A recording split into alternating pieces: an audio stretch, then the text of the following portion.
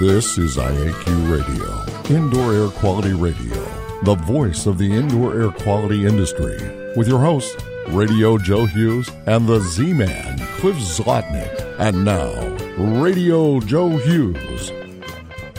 Good day and welcome to IAQ Radio Plus. This week is episode number 625, and we welcome back Dr. Ralph Moon, talking about ATP use and misuse in the restoration industry. Before we get started, let's thank our sponsors. They're the reason we're able to continue doing the show. Please thank our sponsors for their support of IAQ Radio Plus. Our marquee sponsor is Instascope at instascope.co. Our association sponsors are the American Industrial Hygiene Association at AIHA.org, the American Conference of Governmental Industrial Hygienists at ACGIH.org, the Cleaning Industry Research Institute at CIRIScience.org, the Indoor Air Quality Association at IAQA.org, the Restoration Industry Association at restorationindustry.org, the Institute for Inspection, Cleaning, and Restoration Certification at IICRC.org, and Healthy Buildings America 2021 at HB2021-America.org. Industry sponsors are AEML Laboratories at AEMLINC.com, Particles Plus at ParticlesPlus.com, Grey Wolf Sensing Solutions at GreyWolfSensing.com, TSI Inc. at TSI.com, and Healthy Indoors Magazine at HealthyIndoors.com.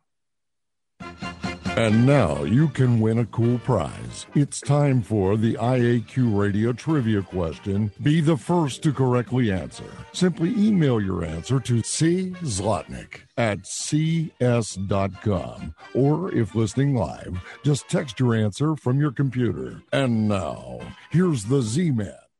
Hello, everyone. Congratulations go out to Restoration Global Watchdog Pete Consigli, who was first to identify the statement which must appear on EPA-registered pesticide labels as, quote, "It is a violation of federal law to use this product in a manner inconsistent with its labeling," unquote. Very important. The IQ Radio Trivia question for today, May 7, 2020, has been sponsored by TSI Inc., an industry leader in precision instrumentation for the monitoring of indoor air. Learn how to expand your IAQ investigations at TSI.com. Here's today's trivia question. How much energy is potentially released from one ATP molecule? Back to you, Joe. Thank you, Cliff. Ralph Moon, PhD, is a building scientist with more than 35 years of consulting experience in the areas of duration of loss studies, risk assessment, project management, industrial hygiene, and indoor air quality assessment. Dr. Moon has published over 100 peer-reviewed articles and papers and is a frequent expert witness on insurance-related claims and projects. He has a unique background that combines extensive field experience, seminar development and presentation, research, and legal services in the IAQ building science and disaster restoration field. Ralph, welcome back to the show. Hey, Joe and Cliff. Thanks so much for having me be on the show. I appreciate it. Great to be here. Great to have you, Ralph. Hey, let me first, before we go to the slides, I want to quickly set that up. ATP, use and misuse in the restoration industry. What led to your interest in this and to doing this type of research? I was attending a meeting with the CIRI meeting for the Research Council. And during the course of the agenda was listed an evaluation of whether or not they wanted to include ATP testing as a standard recommendation for remediation. And so I was unaware of this being on the agenda, but as I listened to the conversation, I realized that that ATP was an incredibly sensitive method. And I thought taking an incredibly sensitive method to determine cleanliness in a residential home was a bit unusual, because I thought that, at least for the thousands of homes I've been in, the least the thing I would want to do is use a really sensitive method to measure cleanliness. But nonetheless, they were proposing this at the conference, and I said, well, have you ever been in a home after it's been remediated? How quickly does it become unclean by pets and just normal activity? I thought, is this test too sensitive? And are there other elements that might interfere with a good interpretation? And so after the meeting, I think I persuaded the committee to maybe reconsider that. But I thought, the only way to really be persuasive in this industry is participate and to write an article about it. And so I did some reviews over the course of about 6-7 months, and found that there were many people who had expressed concern about the way that the ATP swab method was used. And so it culminated in a paper which you've got now and has been published by CIRI in the Cleaning Journal. Fantastic. Let's go to the slides, John. We'll jump right into this. All right, we're going to talk a little bit about use and misuse in the restoration industry. We've got the Cleaning Industry Research Institute logo there. And Ralph, you're now with NV5. I'm having trouble keeping track of that company name, Ralph. Yeah, that's true. But anyway, let's go to the next one, John. Okay. There's the Bad Moon Rising, truth and accuracy and moisture measurement. All right, next. And here's the ATP. This is a good one. Go ahead, Ralph. Yeah, this is not to say that the ATP swab method, which has been around for probably 30, 40 years, isn't a great test. It is. But I think the question is it applicable outside what we've listed here as the pharmaceutical industry, the medical industry, and the food industry? And the point is that I think you have to be cautious about that because the other element that's relevant to our professionalism as restoration people, and I use it in the broadest of terms, is do we know what we're doing in the application? When it's used in the pharmaceutical industry, there's a very specific reason why they want to use a good test, because we don't want to contaminate a product that might cause some liability. The same thing's true in the medical industry and the food industry. So when we then apply this to in other ways, is it being applied properly? And do we understand the context with which the results might provide? So it's a great test, but I'm going to examine, is it appropriate for the restoration industry? And if so, where? I think a lot of it is also with these other three industries, they're using it on specific surfaces as well. And we've got a lot wider range of surfaces that we deal with in restoration. But I'll let you get to that in just a moment. Let's go to the next slide here, John. Sure. So the basic theme of the ATP test is an understanding of what is ATP. And this diagram is a very simplified version of something called the Krebs cycle, a series of molecular reactions that occur in all cells that generate adenosine triphosphate, which is the energy-producing molecule, an organic molecule in all living things. And so it's a very basic description of a very complex cycle, but nonetheless, what it really means is that when we consume food, we convert these to smaller molecules that can be transformed to provide mobility, to see, to think, for our brain to operate, and also to build other molecules that can be then used to re-support broken proteinaceous tissue or fatty tissue, or provide sugar, which is, of course, a basic building block for a lot of organisms to grow and reproduce. So the point is that ATP is it is the most common energy element of all living things, and it's the basis for which this whole test is based on. Okay, let's go to the next one, John.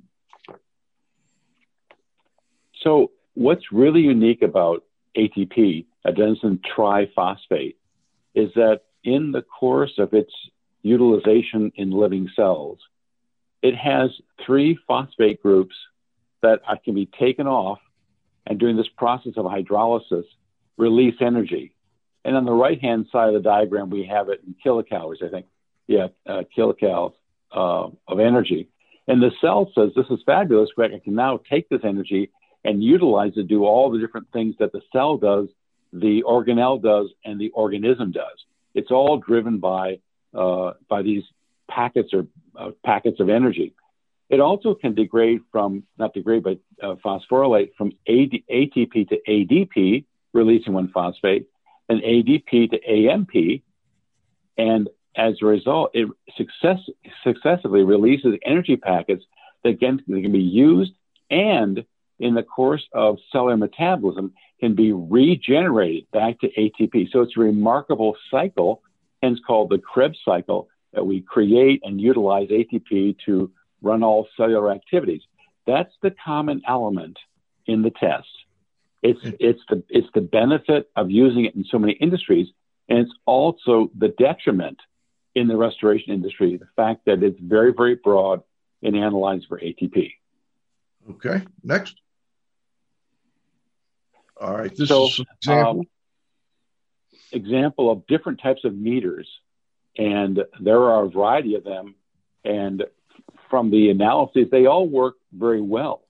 I think the challenge is, as you can see in the diagram, is that using different meters on the same molar concentration of ATP doesn't necessarily result in the same amount of light that's produced. And of course, that's how the meter works. It expresses the concentration of ATP as an expression of light energy. So in the diagram, we've got 4 different meters exposed 1, 2, 3, 4, 5, 6 different concentrations of ATP, and they've plotted out the expression of energy as light energy as those dots. And they're not all the same. There's a couple interesting things that seem to be common to the meters, and that is in the upper range, that's the upper part of the diagram, they tend to flatten out. It loses its sensitivity at higher concentrations.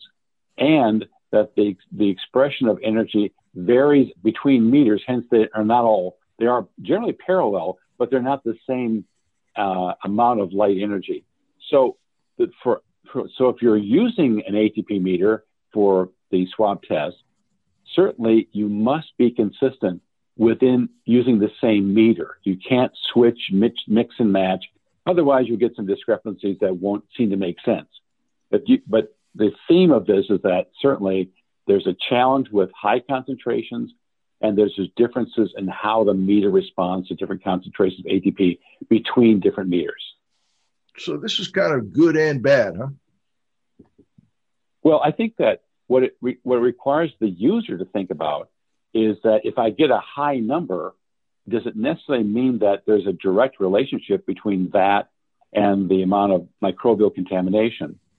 And it also means that you need to stay within the same realm of that instrument for successive measurements if you want to compare them, but not to mix and match from one study to another or one instrument for one site and one for another to have some relative comparisons. You should stay with the same instrument.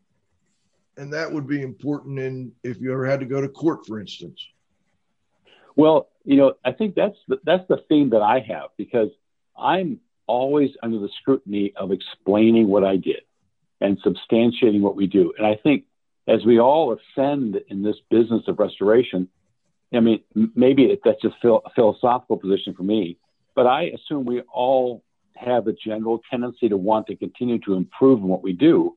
And part of that is a responsibility to know what we're doing, especially when you're introduced to new techniques.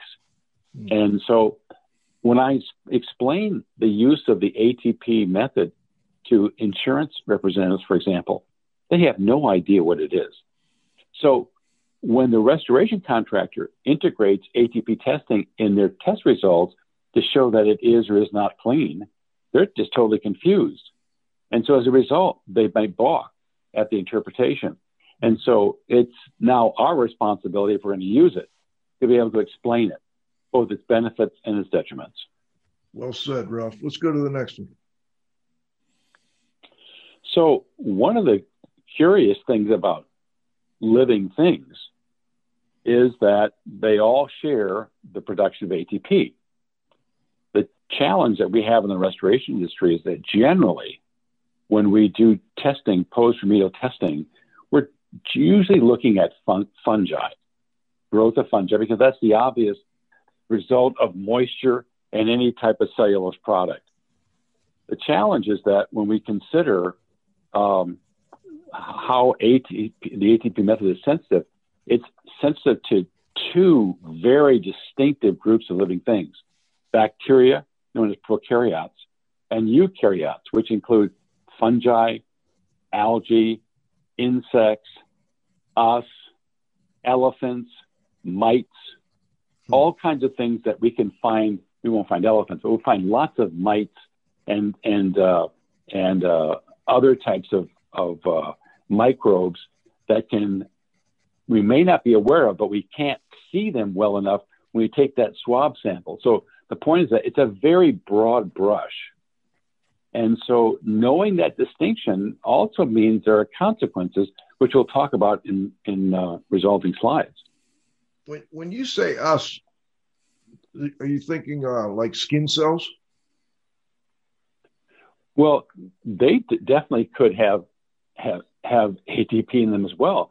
And what's interesting is, for us in the business, that's one of the most predominant dust-containing particles in a residential home is skin cells, because we're sloughing them all day long. So you're absolutely right, Joe, is that that's another interfering problem that, if I was on a not a jury, but if I was opposing counsel and I was examining a person who wanted to use ATP swab samples, I would ask them that, could there be any interference from other contributing living things besides just mold in your analysis? And of course, it could include a wide variety of things that you simply were unaware of were present in the swab.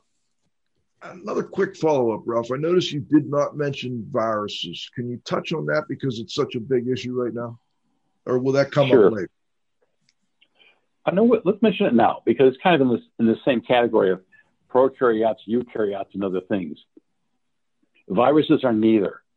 And as a biologist, I always saw viruses as active, I didn't say living, active, depending on which side of the cell membrane they're on. I look at a virus as much, I'll use a musical comparison, a very well qualified orchestral leader outside of a beautiful music hall with a 120 member orchestra, but he can't get in. He's just outside the music hall. If he's outside the music hall, he can't do anything. He's just sitting there. That's what the virus does. But get that director inside the music hall, he takes over all 120 musicians and begins to direct the entire activities of the hall. And that's what happens with viruses, is they have the genetic capability once on the interior of the cell membrane to direct and redirect all cellular activities. So that's when they become dangerous, because they're now directing it for their purposes, not for that of the benefit of the cell. Does that make sense? Yes, it does. Let's go to the next one. So this was really interesting. Yes. It was a comparison of the swab technique when there was an introduction of different types of common disinfectants. And the way this was done is they took the ATP swab and they put 10 microliters. Now, Cliff and Joe, that's a little tiny bit. 10 microliters of a disinfectant with 10 microliters of a known concentration of ATP. Then they measured it. And the types of cleaning, the basic elements of these cleaning products are simple things like ethyl alcohol and bleach and so forth. But the point was that there was a very strong difference as we compare the control, which is right in the middle, that one says control, no product, at 4,788 ATP measurements, or relative light units, as compared to the other disinfectants added, had a profound capacity to diminish the light units as a result of its interaction with the swab. So the point is that in the restoration business, we know that we use very strong and a wide variety of different types of disinfectants during the course of our work. And so by knowing that, we have to be very cautious on its application to interpret a swab sample as clean. Is it really clean, or has there been some interference introduced through disinfectants? And so this was just one, this was a 3M product, I think, but there were three others, all of which expressed the same types of interference as a result of being in contact with disinfectants. And I thought that was really valuable to know, because if you're on the stand and you're asked to interpret the results of being high or low, and someone asks, did you consider if the swab interacted with any disinfectants? You'd have to have an answer for that. And of course, it could have a profound effect, as you can see, for example, with the bleach and this Clean Side product, which is probably another bleach or ethyl alcohol product. So that's really important. Very. Ralph, if I may, go ahead, John. Many years ago, this is probably around 1987, 1988.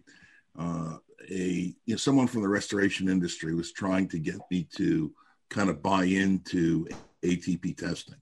So he came to Pittsburgh and he visited our training center. And in this training center, we had a room that we would flood and dry and flood and dry. And we'd probably flooded and dried this room about 40 or 50 times. And what happened was we ended up using the ATP, and we went over to this area that was, flooded and dried many, many times.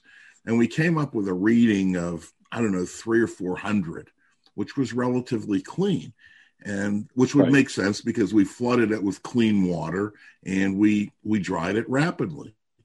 And I just happened to have had a gallon of a disinfectant there. And this disinfectant happened to be a halogen, the same as chlorine, but a different halogen. This was an iodine. Right.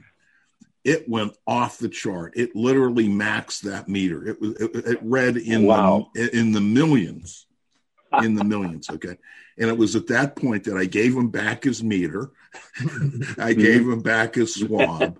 And, for me, that was it. I mean, I'd seen all I needed to see, pretty early, but you're exactly and right. That's a fabulous story, because Cliff, it underscores the idea that when we walk into someone's home or we restore a structure, we have no idea of its history. And the point is that if we understand the potential interferences, then we realize we kind of pull back on the confidence we have in the results.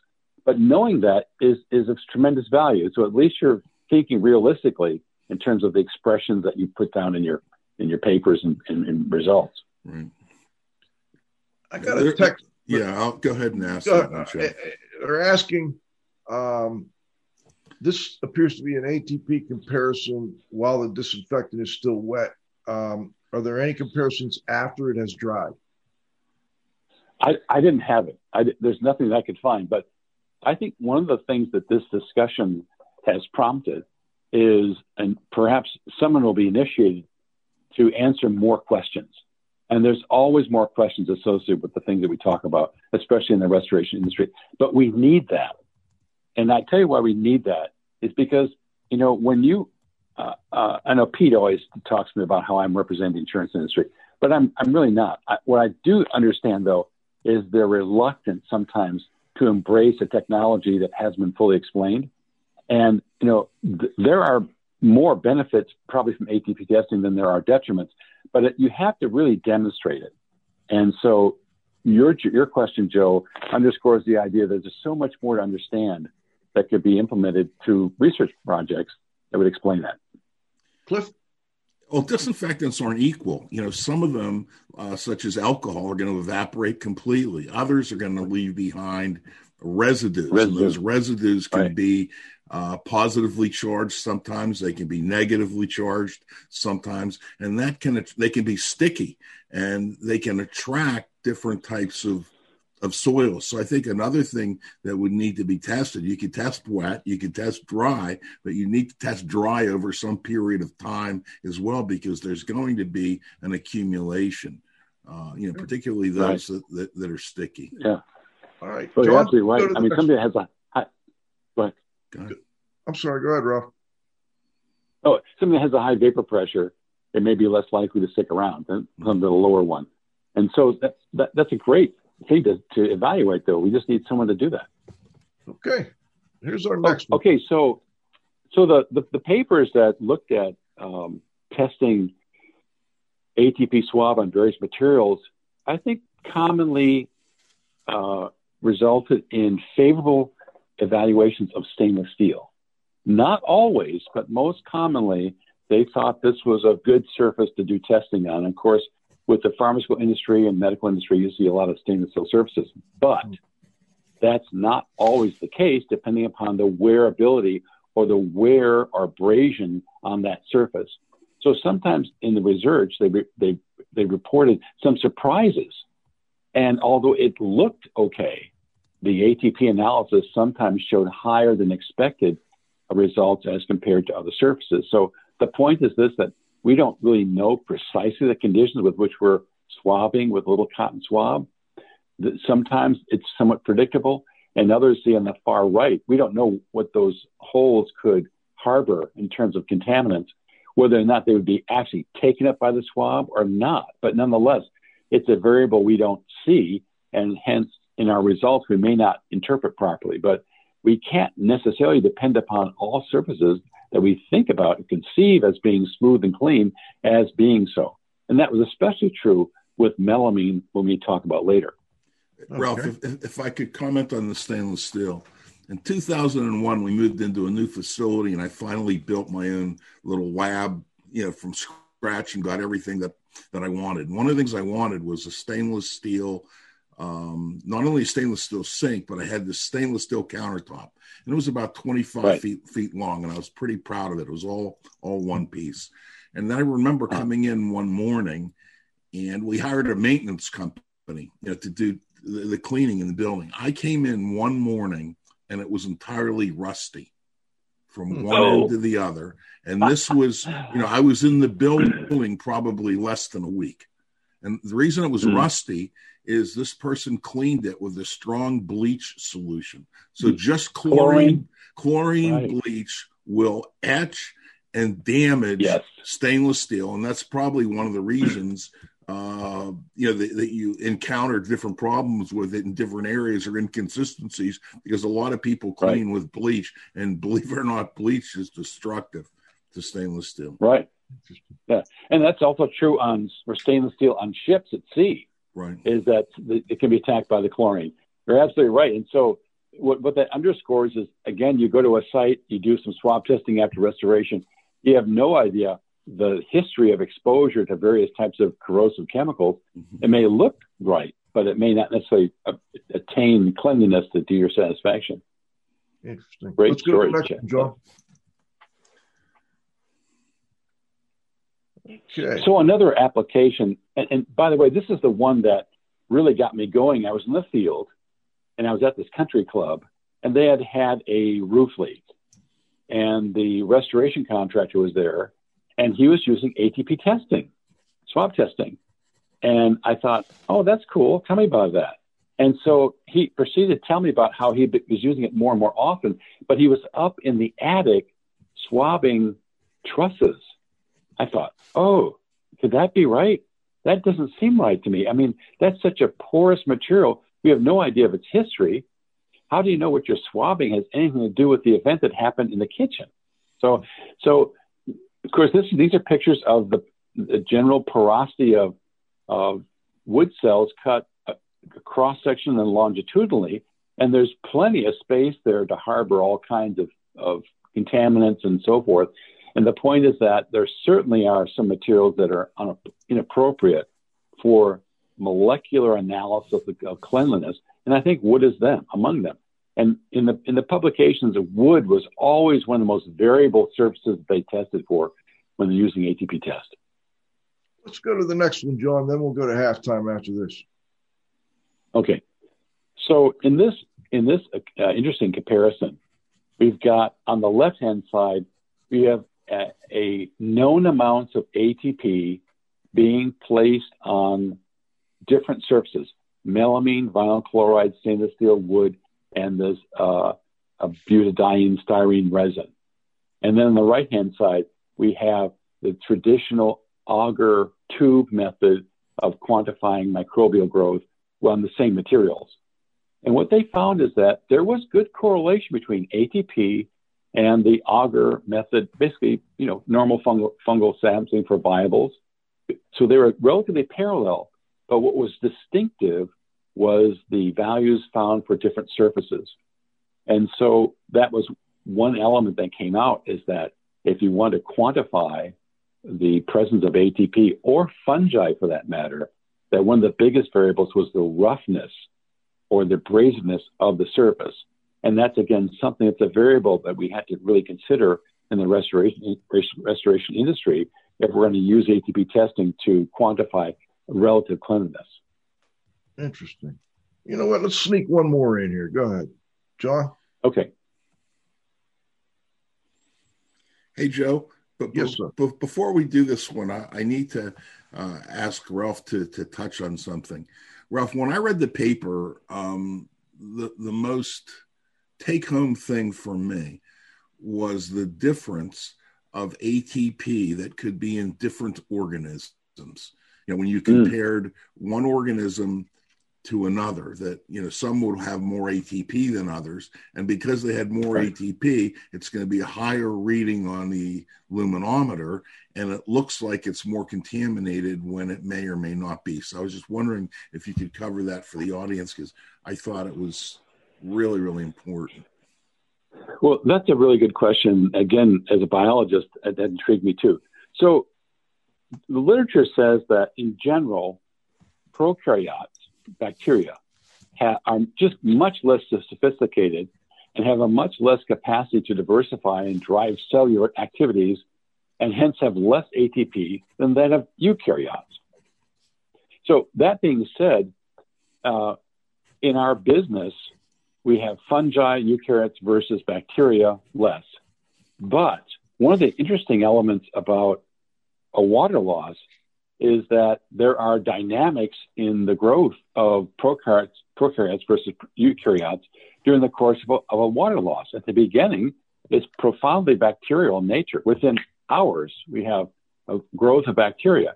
And then with time, as those resources are used up, then there's an emergence of fungal activity, and then nematodes and mites and all kinds of things that might also offer ATP in their analysis. So the challenge for the restoration contractor is when he takes that swab, he has no idea about the general proportion of ATP he might get, because it'll be dependent upon the population of living organisms, bacteria versus fungi and other living things, during the different courses of the restoration period. If they're early, it might be more higher in bacterial content. It might be lower in ATP.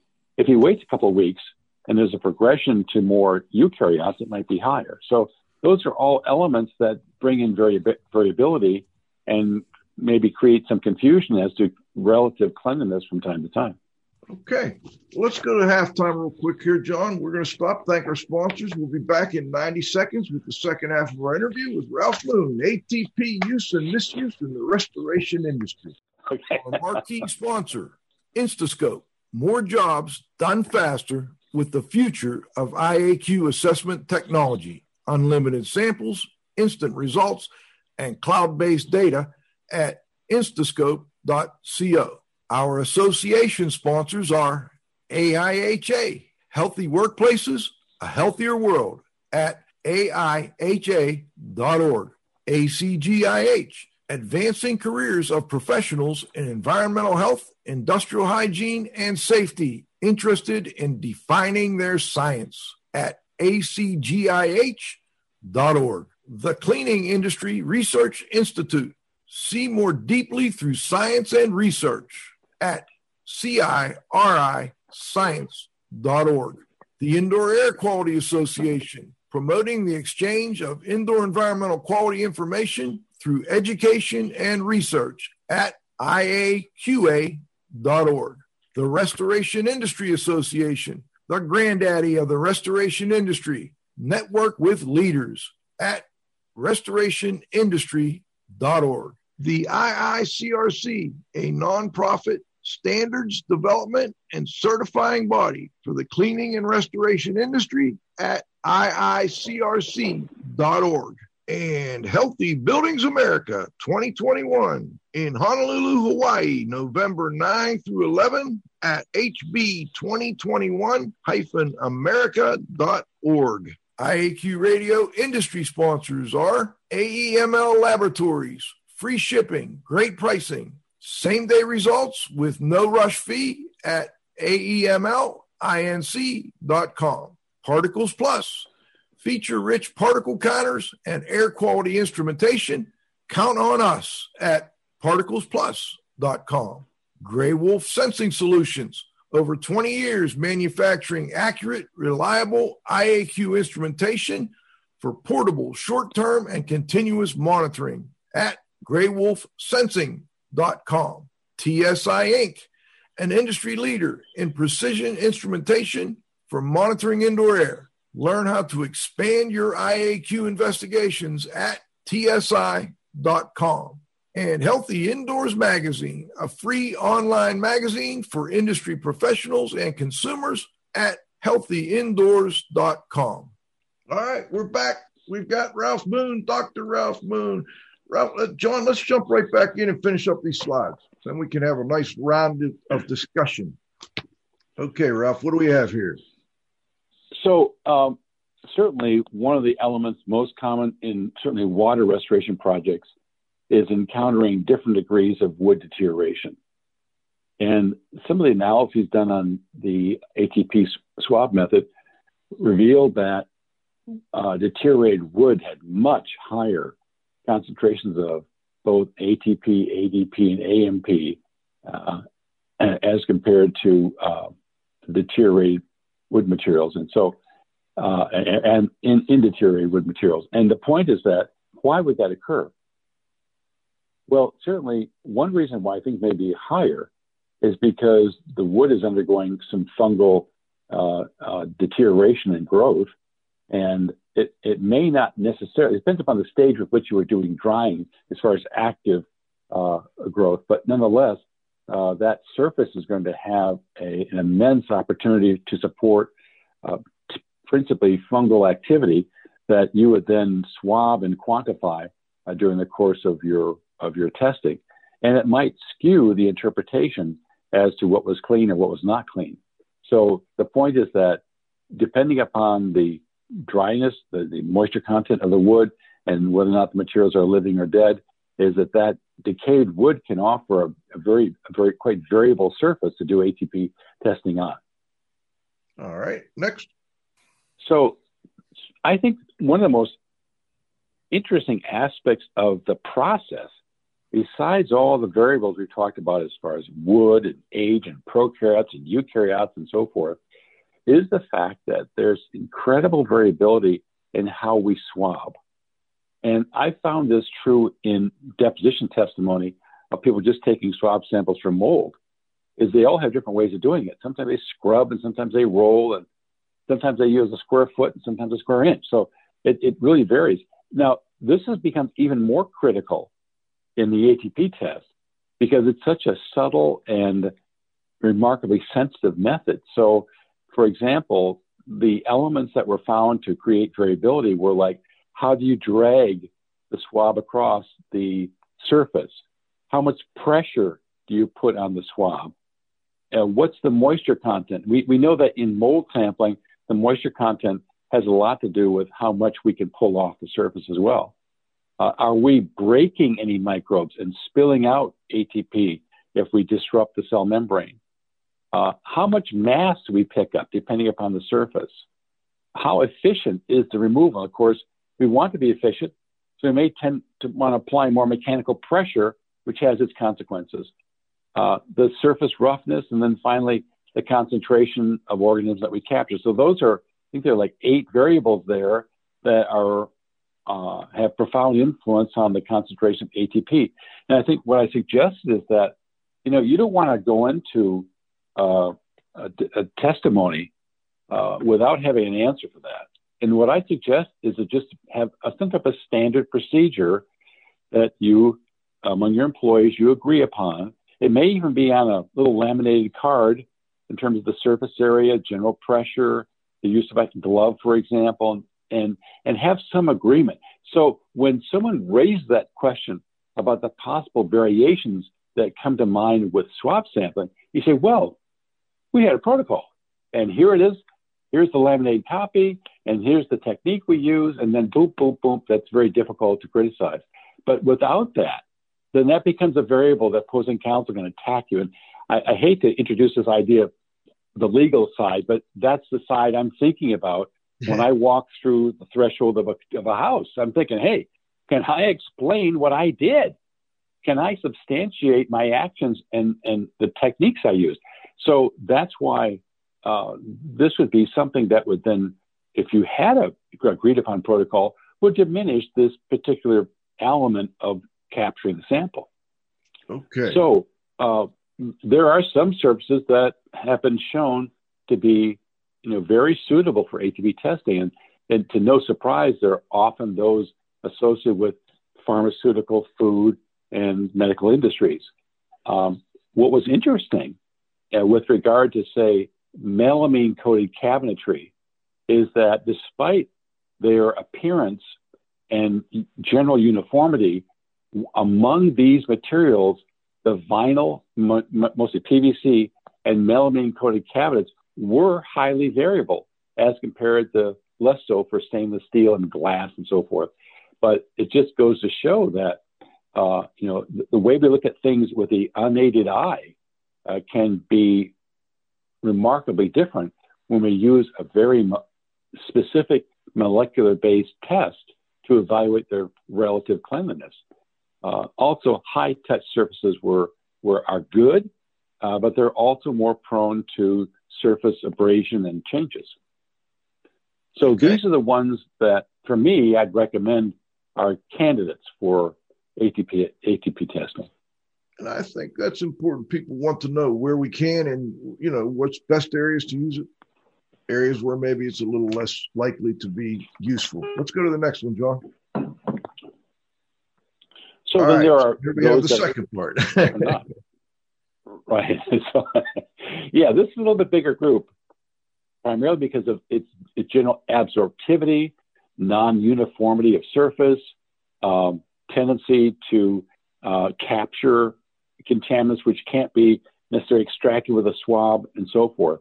And these are very commonly found in a residential setting, not necessarily in a manufacturer setting, but they give you a moment to pause. Now, does it mean you can't sample for ATP? No, you can do whatever you want, but you've got to substantiate the appropriateness of the result based upon maybe opposing counsel knowing something about the surface, perhaps not being absorbent, or maybe being affected by other types of contaminants. So you're allowed to sample what you wish.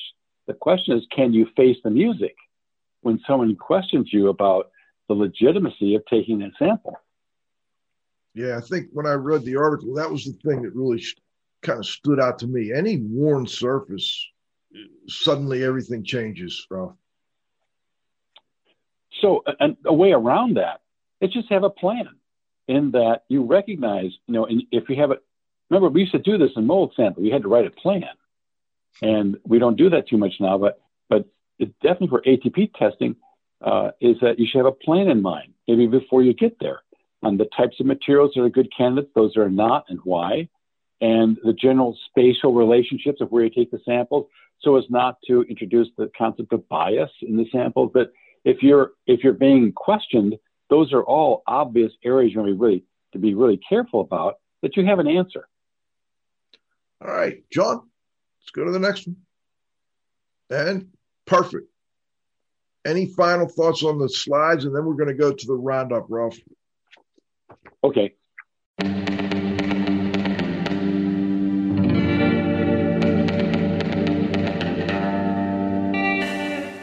All right, I want to get a couple text questions real quick here before we get the Restoration Global Watchdog, and we've got John Downey also online, I believe.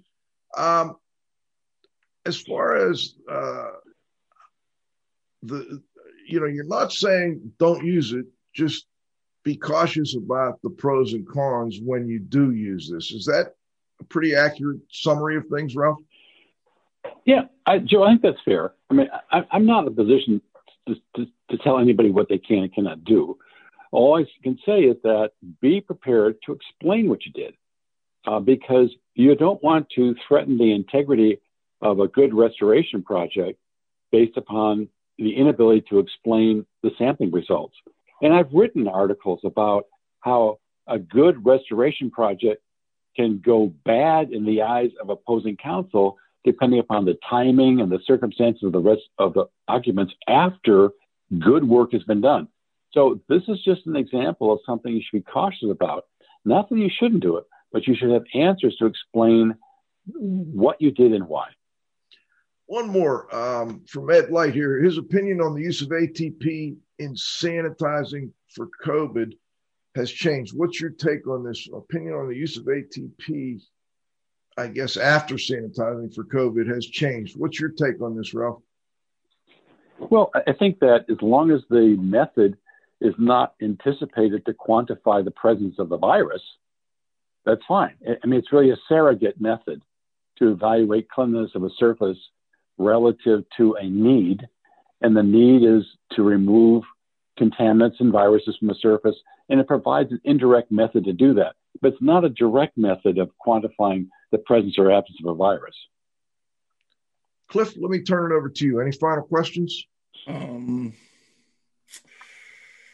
I guess just one. It would seem to me, Ralph, that this method with the variability, particularly of how you swab, would be subject to bias by the person that was doing it. That it would seem that I could influence the results if I wanted to do that. And I just wondered whether you would agree or disagree with that. Well, that among a knowledgeable person for both ATP swab testing and mold swab testing, we could purposefully modify favorable or unfavorable results depending upon how we swab and where we swab. And so I guess the point is that if I had to defend this type of method in a court setting, I would want to have established how many samples and where I sampled before I walked through the door. And so I wasn't trying to influence things when I got there. I think we all know that if we had a sewage loss in a home and we had to do swab testing and we wanted to show whether or not there was cleanliness, depending upon if I take my swab and put it under the sill plate and jam it under the corner, I'll get a positive result almost always. And if I don't want to do that, I might go on a vertical framing member, and lo and behold, I wouldn't get anything. So, that would not be my intent, but certainly there is an opportunity for bias in any type of swab sampling method for both mold and for ATP. And so the intent is, what's your purpose? Is your purpose as a contractor, do you want them to fail so you can do more work? Or is your intent to do a representative sample to show that this did pass based upon my representativeness of my samples and where I selected those to be taken? So that's a personal decision. It's an ethical question, I think, too. And these tools provide a basis to do the analysis, but it's in the hand of the sampler to make that decision.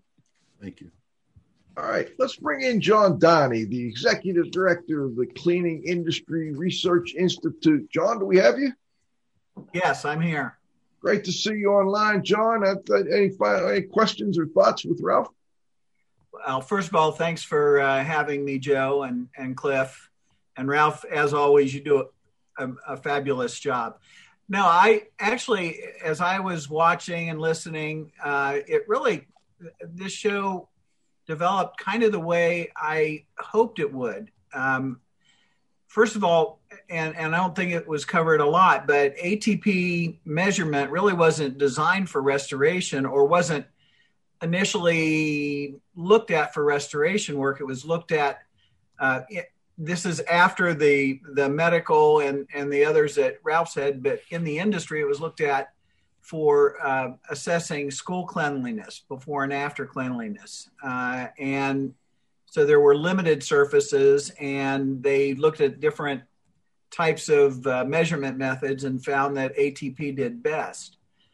But then it was kind of utilized, it was kind of borrowed from that purpose and moved into restoration work. And I think what's really important is that what Ralph has done in this is made clear that, you know, we're taking something that really hasn't been studied well in the area of restoration, and we've got people that are utilizing it there that its usefulness has probably not been validated, and yet people are making claims for it that they shouldn't. So, and I've talked to 2 or 3 of the other SERI scientists about Ralph's article, and uniformly they praised it for bringing that information out. That Richard Shaughnessy in particular, I was talking to him the other day, and he said, you know, it's really important that people realize that not only the value of ATP, because there is value, but the limitations of ATP. And as long as we stay in that realm where we understand both, we can move things forward. And a big thing for SERI is we feel that it's really important that there is more, that we test and evaluate our processes more, not less. And so it's useful in that way, but it's not useful to, you know, bring back in Cliff's last question and Ralph's answer. It's not useful if it's being used in a manipulative way, and it can be. Right. Pretty much any testing procedure can be. So kudos to you, Ralph. Great show. And I appreciate that SERI could be a part of it too. Thanks so much, John. And we appreciate SERI and the sponsorship, and looking forward to Healthy Buildings 2021, Healthy Buildings America 2021. John, real quick, when will that be? Honolulu, Hawaii, November 9th, 10th, and 11th. I can't wait. I understand Ralph can't wait either, because he's planning to present on this paper that he did, unless things have changed. It's for those who aren't familiar with Healthy Buildings. I think most of the people that tune into this show are. It is primarily and historically an academic research conference for the indoor air quality and indoor environments. And what we are forcefully doing this year is making this a research to practice and also practice to research conference. So we're going to have a robust presence of practitioners there. We're going to have a robust presence of practitioner-oriented papers.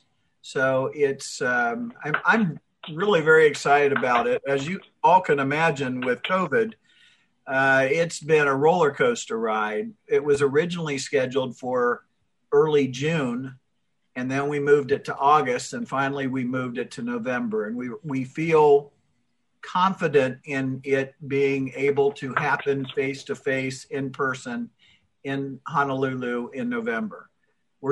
I'll put it another way. We are determined that it will be a face-to-face conference.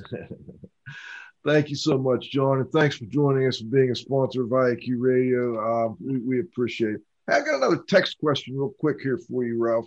Since ATP sampling only demonstrates the concentration of ATP on the surface after cleaning, it has limited use for documenting that microbial remediation is complete. Do you agree with that or not?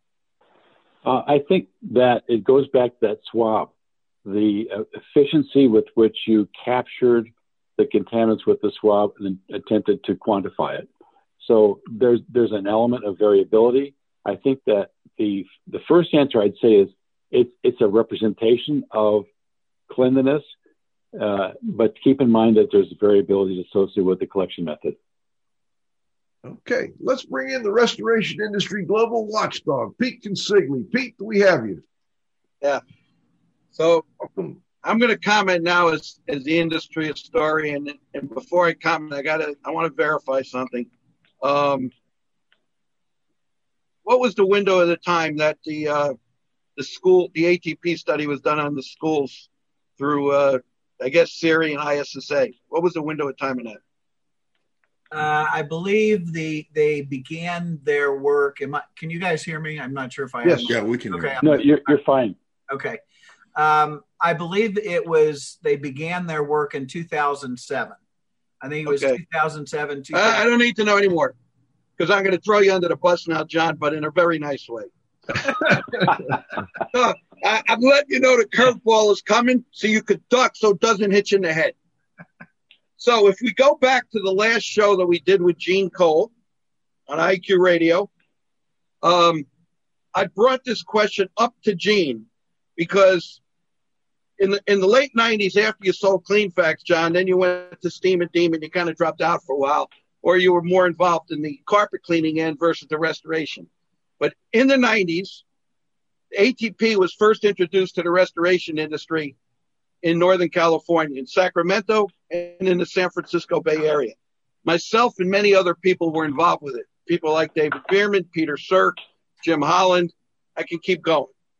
And we did a lot of testing with work that was being done up there for both insurance work and self-insured work through the counties and districts that were self-insured with sewage backflows into people's buildings. And under what they call kind of the good neighbor, the good Sam policy, they would take this up when it was they would take cleaning and some remediation when it was refused under the terms of insurance policy when it wasn't covered.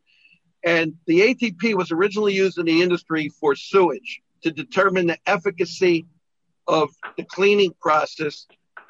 They talked about it maybe in a clearance capacity, but it really wasn't. It was just they looked for certain criteria, certain organisms, were they there, weren't they there, etc. I don't want to get into a technical discussion on that, but that's when it was used for several years. When the unit was introduced and a second unit was introduced. So for a while, there was a Coke and Pepsi challenge.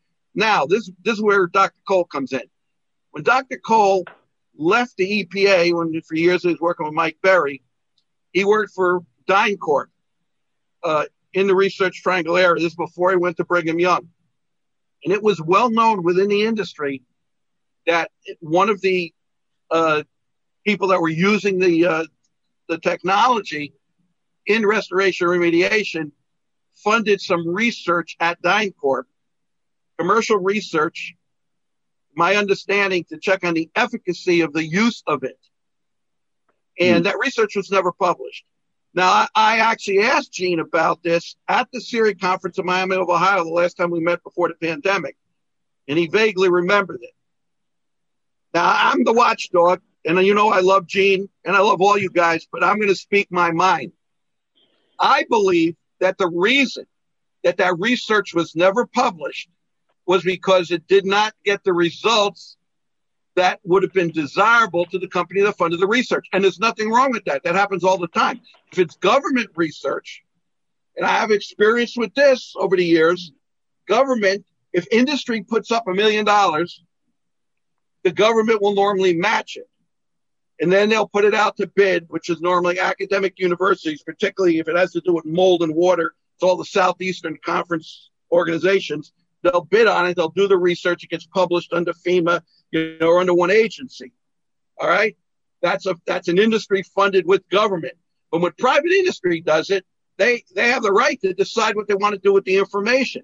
And if it's favorable and it's credible, they'll probably publish it. I can only assume that it didn't get the results, and that's okay. And that's fine. So it was used.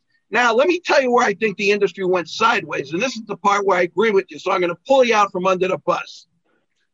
Well, can I make a comment? And give my buddy Ralph the huge attaboy and a pat in the back, because it's true. What happened is that if it would have remained as a internal efficacy checking thing where guys didn't necessarily weren't charging companies for it, was kind of part of the internal process, it may have been okay. But that's not what happened. What happened is the industry evolved. The standards came out. They started using it for mold. They started using it for other stuff. They didn't have an understanding on it, which is exactly the point of Ralph's study. And it got used and abused. And there was a movement in the industry to actually have it used to be adopted as a testing procedure for mold projects. Okay. And Unfortunately, the leadership in the industry, when all this was done, and Cliff knows, I don't want to put the names in it because it's irrelevant, but that's a true statement. It never was done for that because it wasn't appropriate. And there were industry insiders who were technically knowledgeable said, no, that would make the industry look really stupid to do that. So it's gotten out of hand. And I think Ralph's study and the really good work that Siri's doing brings this stuff back. That we're not against the use of it. It's the use and application, how people manipulate it, and what kind of impressions that the insurance companies, property managers, the school district, whoever is ultimately paying for those results, what the ultimate implications of that are. And so, I mean, if we stay on the high road and we have good, clear, use the research and we're clear about what we're doing with it, it has its application, just like everything. It's a tool in the toolbox. But unfortunately, when it gets manipulated for whatever particular reason, then it's not good, and it stains the industry, and people they lose their their trust in wanting to listen to the advice oftentimes of people that are very qualified because they're confused and not sure who to listen to. So for whatever that's worth, I think it was important to clarify that. Cliff, put what you think is appropriate in the blog, and I'll review it before it goes out, and I'm comfortable with it. But I think that kind of information needs to be out because historically people should have a clear understanding of these issues before they move forward and then do whatever they're going to do. I appreciate all the callers that have called in and all the questions.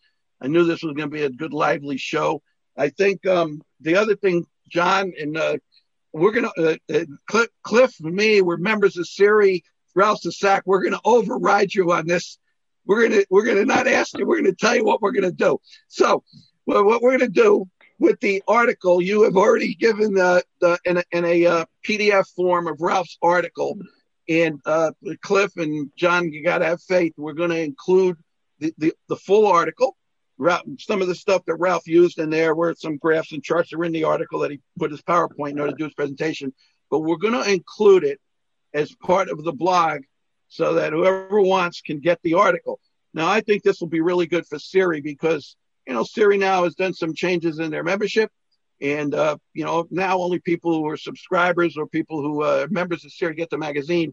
And the magazine needs to really have a much broader distribution, in my opinion. And this is something that Patty Harmon CNR did for years. They would send out the PDFs and it would get out there, would encourage people to, subscribe to the magazine or whatever. So we're going to do that. I think that's the right thing, a good thing to do. We're not going to do the PowerPoint because that PowerPoint is going to be, Ralph's going to build on it for Hawaii and also our winter break next year with AML. So I think the PowerPoint is not available, but I do think that the article should be. And unless you really jumped up and down and stood on your head, I don't see any reason. I think that would be really in the benefit of the audience, of Siri, the industry in general. And I think that would be really good. And I want to close with this, Mr. Cliff, because I have the questions here. I have the preliminary notes, and you didn't ask the one final question of Ralph, which I thought was great. I remember the old Johnny Carson, like that with the Karnak, he'd have. And the last question, Ed McMahon, it was in the mayonnaise jar in the Flunkin' Ragnall's porch. So, Ralph, here's the question. Here's the question. And you partly alluded, but as an expert witness, how would you testify to the benefits of ATP? It's been said that one sample is not a statistic. How many samples do you recommend? You kind of already talked about it, but here's the question. Would you, Ralph Moon, expert, use ATP as part of your water damage investigation? All right. We're going to let Ralph answer that. We're also going to give John Donnie a chance in just a moment. Go ahead, Ralph. Okay, so let's first talk about the benefits of ATP in a restoration theme. First of all, it's fast. It's done in the field. It's relatively modest in cost. You can implement the uniformity and collection of the protocol. It can be reproducible, and you can depend upon it. So all those things are benefits if I had to defend it. And the second part was, would I use it? I think it depends upon a couple of variables. First of all, is the types of surfaces that I've got to look at in the restoration project. Now, I have been involved with some water damage cases in pharmaceutical facilities, in dental labs, in dialysis facilities, all of which were really critical to us to assure cleanliness. Those areas would be, I think, a very good application. But if, for example, I encountered aged or worn surfaces, a harsh environment, kind of like what Cliff was talking about, where materials were exposed to strong bleaches or oxidizing agents that etch surfaces, if it was associated with significant legal or health risks, all those things would influence the use of ATP. But at the end of the day, I would want to make sure that I could defend my results to substantiate whether my decision of the restoration was not fulfilled or was fulfilled. But those are some of the variables I would think about. Thank you, Ralph. And John Donnie, I'm going to give you the final word, buddy. Oh, the final word. You see, Donnie, that started at Clean Facts, and here you are with Siri. You got the final word, and I yield the floor to my good friend and Buckeye brother, John Donnie. Would somebody mute that guy? No, don't start with me. Don't you start. No, I first of all, about the article, we pulled a PDF and sent it to Ralph for a purpose. We felt that this is believe me, nobody knows other than me and Ralph how much work went into getting that paper published. It was a marathon. We got it done though, and as I said, it's receiving very high acclaim in among the serious scientists folks. So since that is Ralph's decision to make it available through the blog, I'm not going to stand in the way. I'm not going to actually endorse it because we have policies that we're working on to try and make revisions on. But so let them live, so to speak.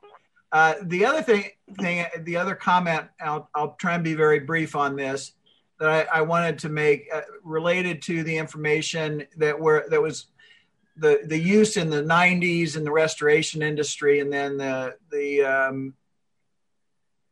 was apparent research that was done that was not published.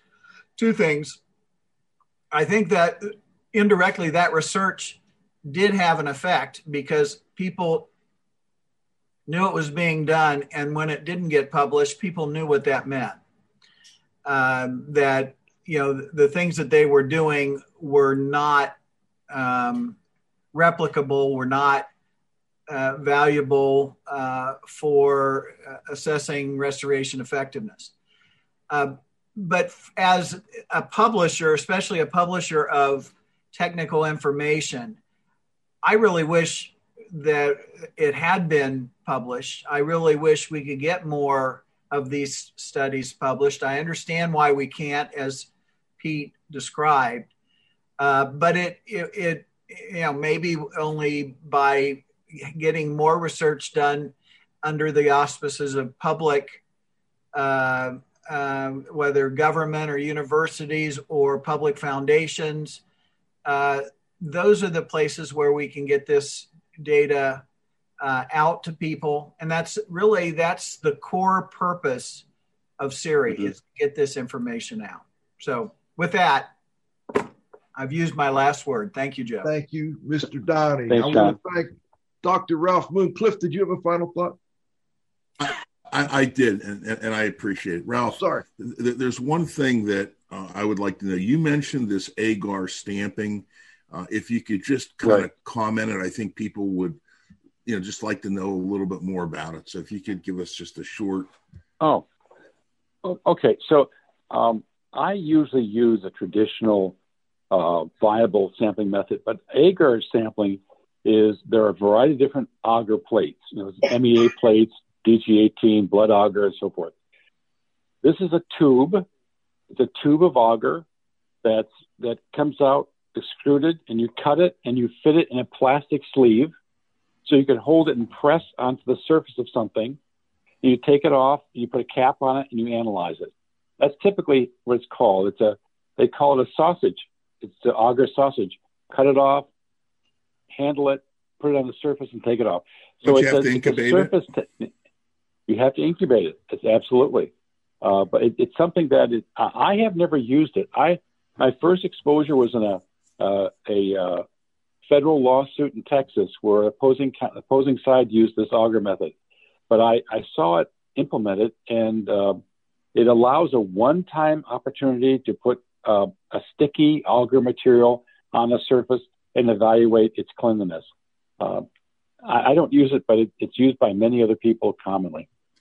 I'd never heard of it. I did some research. I found a company in Germany that already had it, already mounted in the containers, and they had different types. And it seemed that, for the small, you can probably buy an incubator for less money than you can buy a luminometer.